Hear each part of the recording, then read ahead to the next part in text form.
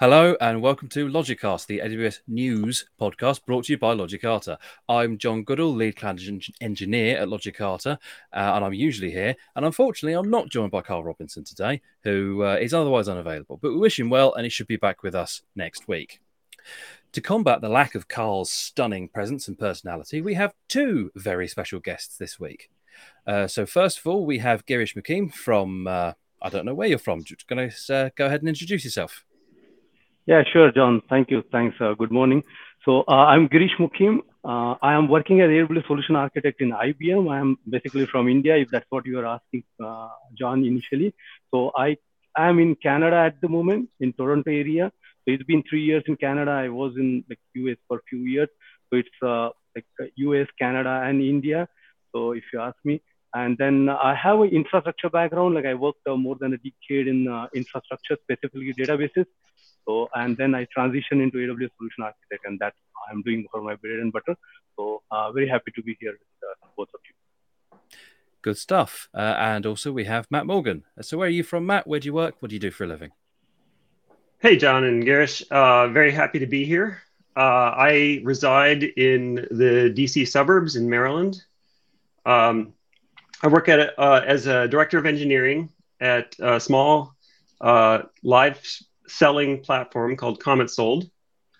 And I've been there since December. My background is in app dev. I got into leadership, about 4 years ago. I still try to keep my hands dirty as much as possible. Just have to stay off the critical path.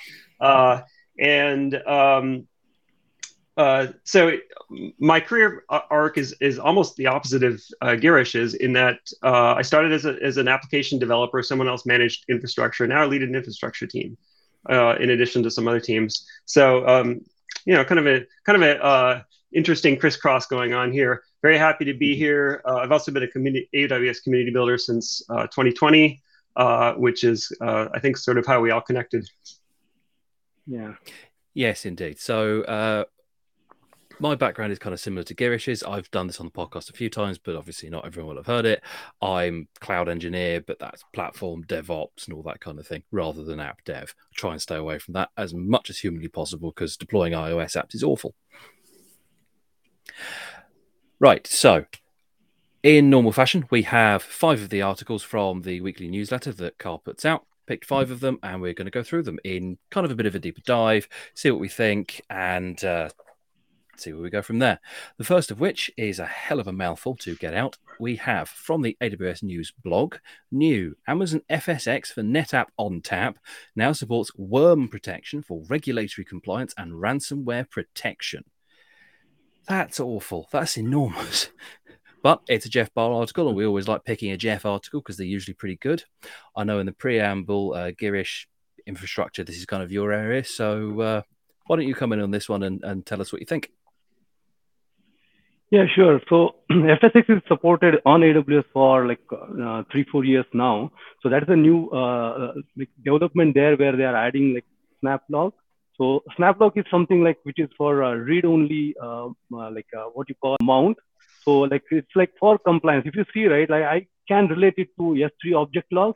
If I'm sure many of us are familiar with that. So exactly same S3 has 2 modes, which is compliance and governance. Here SnapLog is having enterprise and compliance. So it is more of compliance, putting your auditing logs in the mount, and nobody should touch it. Nobody, even there are 2 modes, because one mode trusts your storage administrator, if you call it the enterprise mode, and other compliance, even you are not trusting your system ad. So nobody can even touch, change retention, delete that file system or objects in that file system. So all these are compliance related changes, and it's really catering to that security aspect of the cloud. So that is what SnapLog is from ONTAP. Right. So that is, I find it quite interesting because it's not new. We already have, as I said, object log from few years, in S3, and it's exactly same use case, but ONTAP is FSx. This has a FSx flavor, and businesses which are using NetApp FSx, this is a use case for them. So it's interesting. I know in the preamble, Matt, you said that you looked after some infrastructure teams. Is this something that you're going to have to see coming past your desk, do you think? It isn't. Yeah. So I'm most of the, I guess pretty much all the applications that I work on are stateless, and also get into the serverless space stuff. So generally I'm storing things on S3. That's I haven't had. I didn't even know what this was. I'll be honest with you. In my only comment, the only thing that really stuck out at me as I was reading this is this checkbox. I acknowledge that enabling SnapLock will permanently allow files on this volume to be committed to an immutable worm state. I think immutable worm state is just an incredible phrase, and from an industry that is, committed to putting incredible phrases into our vocabulary. It's a shame that we don't have Carl on, because he does love an acronym. Likes to say that he's built his entire career on knowing what acronyms mean. So it's a real shame. The only thing I would personally add from an engineering perspective to this is less about engineering, more about the cost, because obviously if it's an immutable state and you can't delete the volume until everything's expired, and you could set infinite expiry or a century of expiry, you could quite easily be paying a lot of money for a long time, something you didn't actually need. So I suppose that's kind of why there's the enterprise mode, where you can kind of test things and make sure it's working, and then your trusted system administrator could go and clean everything up and then set up a compliance mode instead. So that is that is the interesting aspect you brought, the cost. Definitely that is something to watch for when you are going with compliance mode, because that is what purpose of it, and then it can surge your cost for sure. Yeah, it's definitely worth noting that they do have tiering in this, in the same way that S3 has intelligent tiering. So does this enormous mouthful that I'm not going to repeat. So it does have volume data tiering, so that if it's things that you're reading quite regularly, then you can kind of get them relatively quickly. And if it's things that are just there because you need to hold them, like tax records or whatever, that you don't read very often outside the first few months, then they're there and they're fine and they're not going anywhere, but they're cheaper to hold. Anything else we want to bring in on this one? Yeah, not really. We just talked about what this feature is and then how it is enhancing FSX. And that should be it. It covers a lot. Cool. Excellent. So, seeing as Matt, you say you're a bit more serverless, let's talk about code pipeline. I personally am reasonably familiar with this, but only because I passed my DevOps Pro not that long ago, and it's featured very heavily on the training. Reading through this one, it did feel like I was going through the training course again. But this is a little bit telling you what it is, and there's a little bit of kind of comparing it to things like Jenkins, GitHub Actions, and what have you. So, is this something that you guys use internally? It is not. So I have used Code Pipeline a little bit, but I've never used it for day to day. I think it's I think it's an okay option. I'm not opposed to Code Pipeline. I've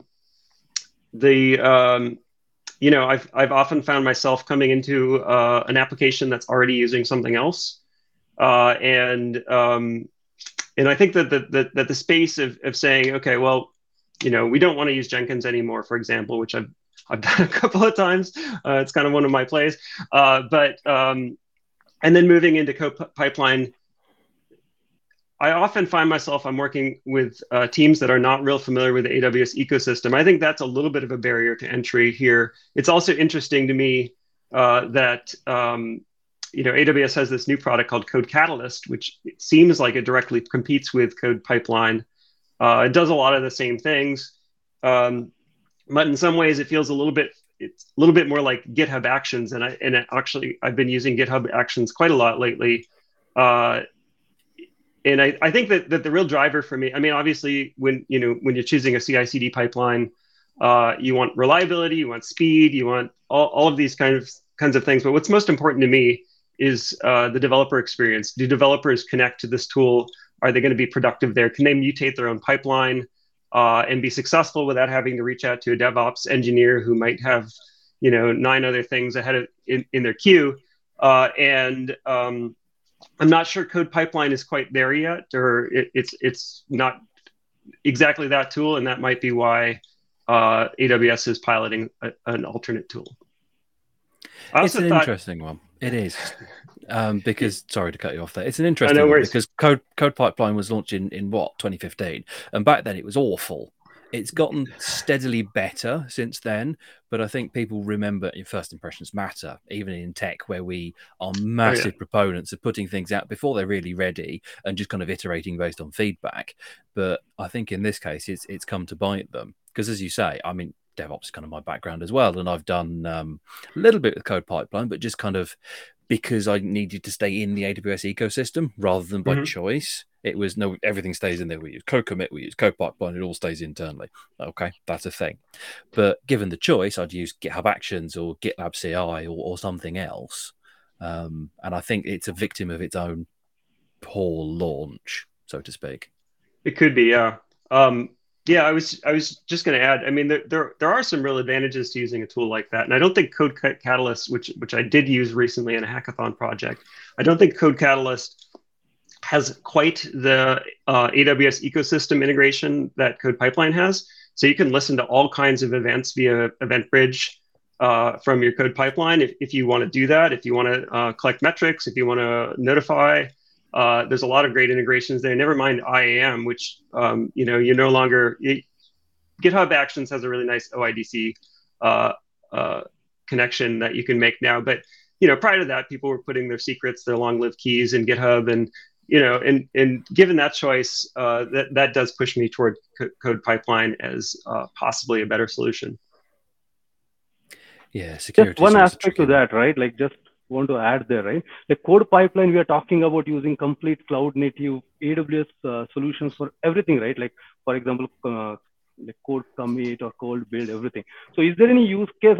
I'm not from DevOps, so I just want to understand your take on that. Is there any use case where we don't want to use Code Pipeline, we still want to use code commit for our repo, or we want to use code build for testing and integration? So are there use cases for that in the industry people are using? Just in theory, it could. I mean, technically, it could be done. It could, but a lot of what I've seen outside of consulting land, and really with some of our customers as well, is that they want their code to live with their CI/CD solution. Gone are the days where you're trying to get Bitbucket to talk to a Jenkins server and have Jenkins polling Bitbucket and all that, because that was awful. It was horrible, and it was not a nice thing to have to configure. When you look at GitHub and GitHub Actions, or GitLab and GitLab CI, or even Code Commit with Code Pipeline, there's a lot better native or Code Catalyst. There's a lot better native integrations between the source and the running of the pipeline. So technically you could do it, but I don't think it's a thing that happens hugely often outside of the odd thing where people are still running Jenkins servers on an EC2, but they're using Code Commit. So I think that's still a workflow, but that's probably more because people needed to get off of on-prem, but didn't have the time, money, inclination, skill set, whatever, to get off of Jenkins. I haven't really seen many. Sorry. I was just going to say I haven't seen many. Because I was on one of the aspects. Yeah, sorry, Matt. I just want to add that because just to continue what Jon just said, right? So we have a use case proposed like a code pipeline, and this was the exact same developer what you call a reaction to that, and then we need to rethink what are the pros and cons of other solutions as well. Yeah, so I just want to add that because I see developers are not so happy going with code pipeline compared to Jenkins and other tools. Yeah. The only thing I had left to add there is I've really never seen an example of code commit in the wild, but I did work on a team for quite some time that used code deploy only of that chain. So we didn't use code pipeline, but we did use code deploy. Well, code deploy is a little bit of a different beast. It's still in that code family, but it's a bit of a different beastie because it's what you end up using for all your blue greens, for your Lambda deployments, for your ECS, or that kind of thing. So the fact that you're using code deploy doesn't preclude you from using something that isn't build, commit, pipeline, whatever, because it's in that same kind of family, but it is very much a different tool. Yeah, it's a little bit of a strength that you can pick and choose among those, but it also probably means that some of the options then get used less. Oh, absolutely. Yeah. In terms of my sort of experience and what I've seen with some of our customers, code commit is used very occasionally for very minor things. One of the tools that we use to help people manage their organizations default to using code commit and code pipeline with code build, because it's kind of all in the same ecosystem, rather than this is the best tool for this job and it'll talk to that tool and so on. It's just because it was kind of what it defaulted to. Cool. So from pipelines and building and developers not liking things, let's talk about something that accountants are going to like, that developers are also going to hate, because they hate everything. We have from the AWS Compute blog, detecting and stopping recursive loops in AWS Lambda functions. Again, I'm going to go to Matt for this one because you're kind of more serverless focused. What do you want to say on this one? So I'm really glad that the Lambda team is addressing some customer pain points. Now, I haven't had this particular one where I had a big bill because of something in a loop, but that's probably because I don't know, I listened to a lot of podcasts as I was getting started in serverless, and I heard the horror stories, so I was a little careful there. But I think that's a good thing. Now we need to break recursive loops with object Lambda, because I'm a little bit more with S3 object Lambda. I'm a little bit more worried about that one than this one, but still any progress is good. And I think that I don't have any insider information, but I do expect they're not going to stop here. They're going to keep going, and they're going to try to close some of the other gaps. This, in my view, this progression of trying to address these potential customer pain points started last year when we got the throttling button on the Lambda console, where you can press the button, your concurrency goes to 0, and any currently executing Lambda functions stop. No new Lambda functions of that particular function can be launched until you restore the concurrency. I've used this feature, and prior to it being launched, I wished it existed, and then it appeared one day. That was a really good feature. This one, like I said, never impacted me personally, but I'm happy to see it. There is a caveat in there. If you actually want to have a recursive loop in your function, then you have to do something extra. But I wouldn't advise anyone doing that. Just think of a different solution if you can. I'm excited to see them continue in this direction and make this safer for newcomers, so they don't get huge bills and scared away. I mean, newcomers is a good point, right? Because serverless has an aggressive free tier. I mean, Lambda in particular has an aggressive free tier. SNS and SQS have also equally aggressive free tiers. So you could very quickly not notice that you had a problem until it started causing you actual financial implications, because you get, 400,000 invocations or something stupidly big, 1 million messages on SQS for nothing. So it could sit there quite happily just calling itself, not costing you anything. You wouldn't notice it until 3 weeks down the line, and oh my god, where's this bill come from? Yeah, even billing alarms have up to 24-hour delay on them. So you could end up with quite a sizable bill, even if you've done everything right in terms of alerting. Yeah, I mean, billing being eventually consistent, as most things are, that's one of the few places where it's irritating, I think, because the recommendations are, as you say, set CloudTrail, set CloudWatch, set billing alarms, and all those sorts of things, and they'll kind of help, but they don't stop it from happening. And this, as you say, is definitely a move towards stopping these things from happening. It'll still let it run through 16 times, which seems binary expansion, maybe. Is it an arbitrary decision? I'm not sure, because I can't think of a genuine pattern, and I suppose this is why the default has gone this way, where you would want it to recurse on itself. I can't think of anything where you'd want that to happen. And if you do want something to be reprocessed kind of more than once, run it through not the same input source, possibly. Yeah. So anything you want to come in on there, Girish? Yeah, I just saw in that article, right? There is an option to go to default. Like, for example, if you don't want this feature for some reason, right? Like as John's saying, we can't think of any use case which we need recursive pattern. But if you need, there is an option to just go back and then disable this feature. I saw this in an article, so that is an interesting thing. AWS is giving you that option, but default behavior is like using this new feature. Yeah, absolutely. It's worth saying, though, to the listeners that it's not a toggle that you can just go into your account settings and flip it back off again. You do have to go through AWS support, and they will probably want to know what the workload is, what the use case is, because, I mean, this comes back to the customer obsession leadership principle. They want to make sure that you're kind of being looked after there, I would assume is the logic. Perfect, yeah. Okay, so with that, let's move on to our fourth article, Achieving Operational Excellence with Designed Considerations for AWS Organizations SCPs. Seem to be picking the really long titles this week. I don't know how that's happened, but we've had some really long ones so far. This is on the AWS Compute Operations and Migrations blog, and SCPs, for those that aren't familiar, again feature pretty heavily in the Developer Associate and the DevOps Pro exams, something that we as Logicata do for our customers quite a bit to help them manage their organizations. And it stands for a service control policy, and that allows you to enable or disable features, services, actions at an account, or in this case, as they're talking about here, at an organizational unit or an entire organization level. I'm going to hand this one over to Girish, I think, because this is more operationally, infrastructure-y, that kind of area. So anything you want to say here? Yeah, for sure. Like SCP is something like we use during AWS organizations for sure. So this we can attach, like we have used SCP, not a lot, like where we are having it on, not on all the OUs, but definitely there is a option, like there are quota limitations you need to care about. Like it's not a whole lot, like 5 SCPs per account or per OU. So that is one aspect to it.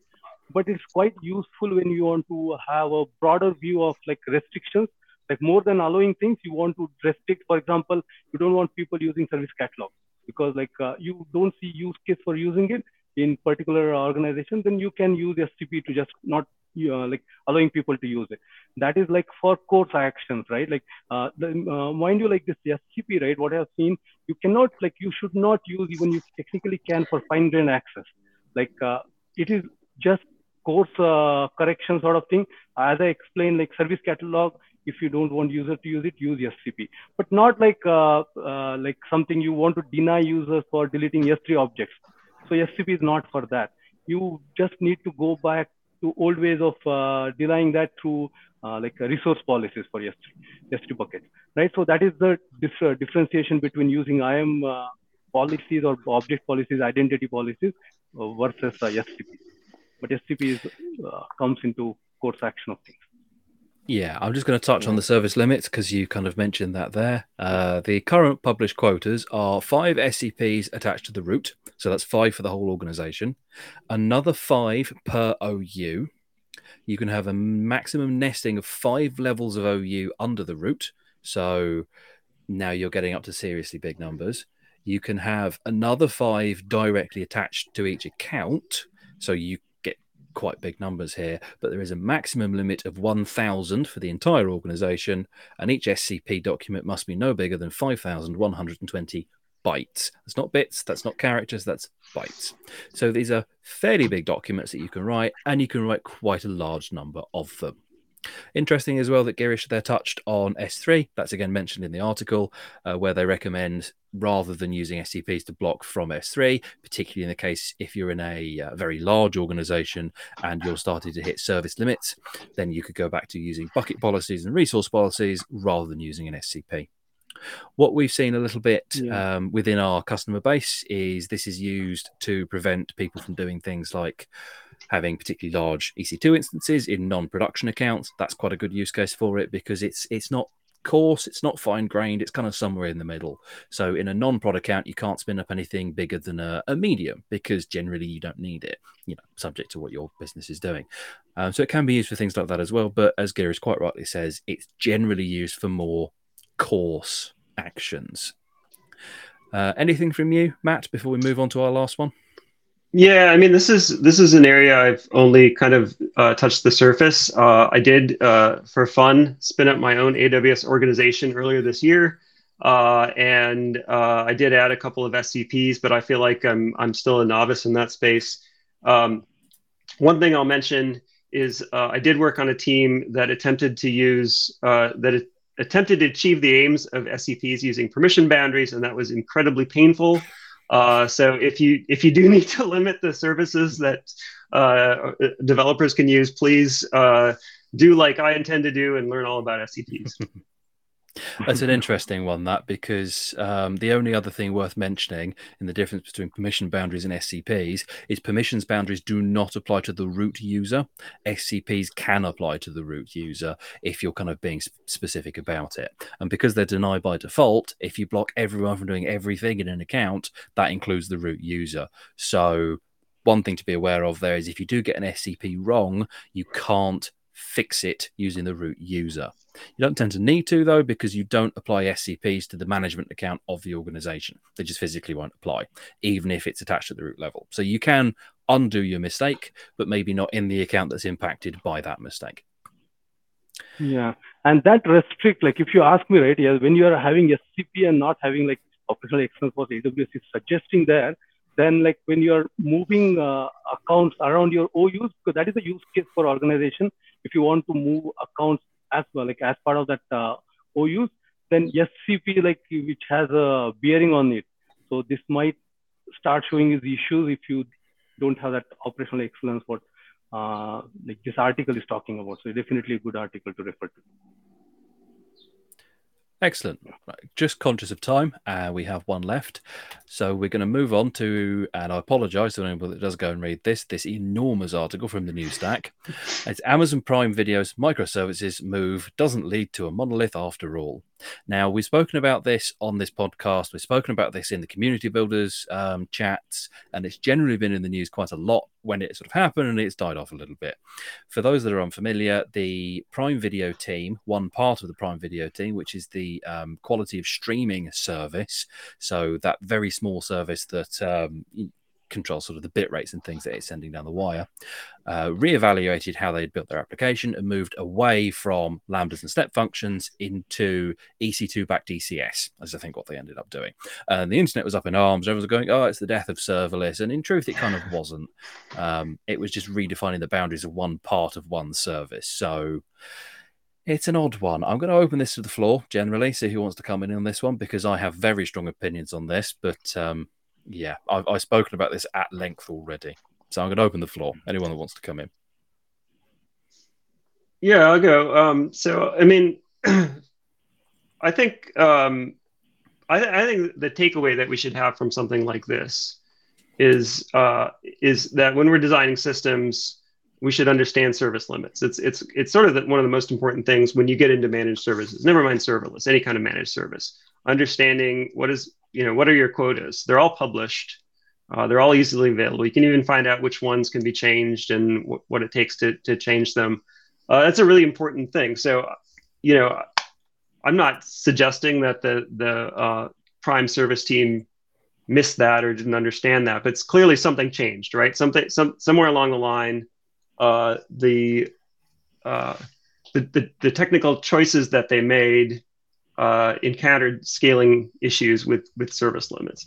I've spoken about this a little bit before. I think service limits are actually can be really helpful to us, just as long as we understand them. We don't run up against them in production, because the way I see this is that every service, every application has a limit.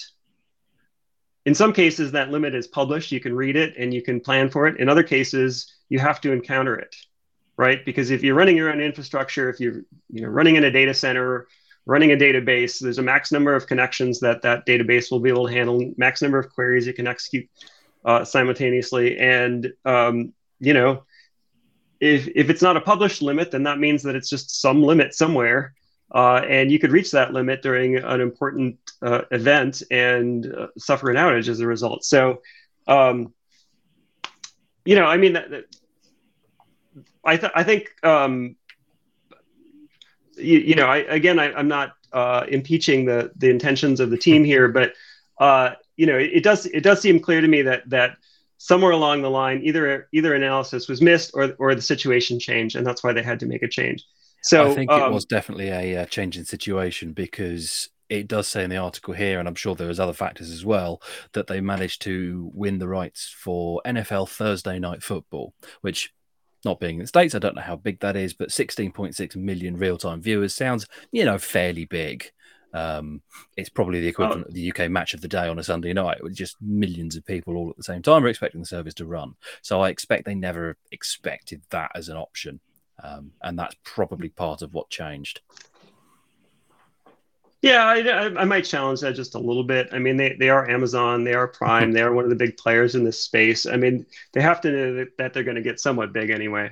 But I mean, it can be a perfectly valid choice to build for a certain scale, find unexpected success, or maybe it comes sooner than you expect, and then have to make a change. And it certainly makes sense to make that kind of change when it's appropriate. I think the article does touch on something very interesting that I did want to highlight, and that it said that most services cost more to build than they do to run, because in a tech company, sure, your salaries. top three expenses are salaries, office space, and then it's probably your server bill, right? But it's usually your salary first.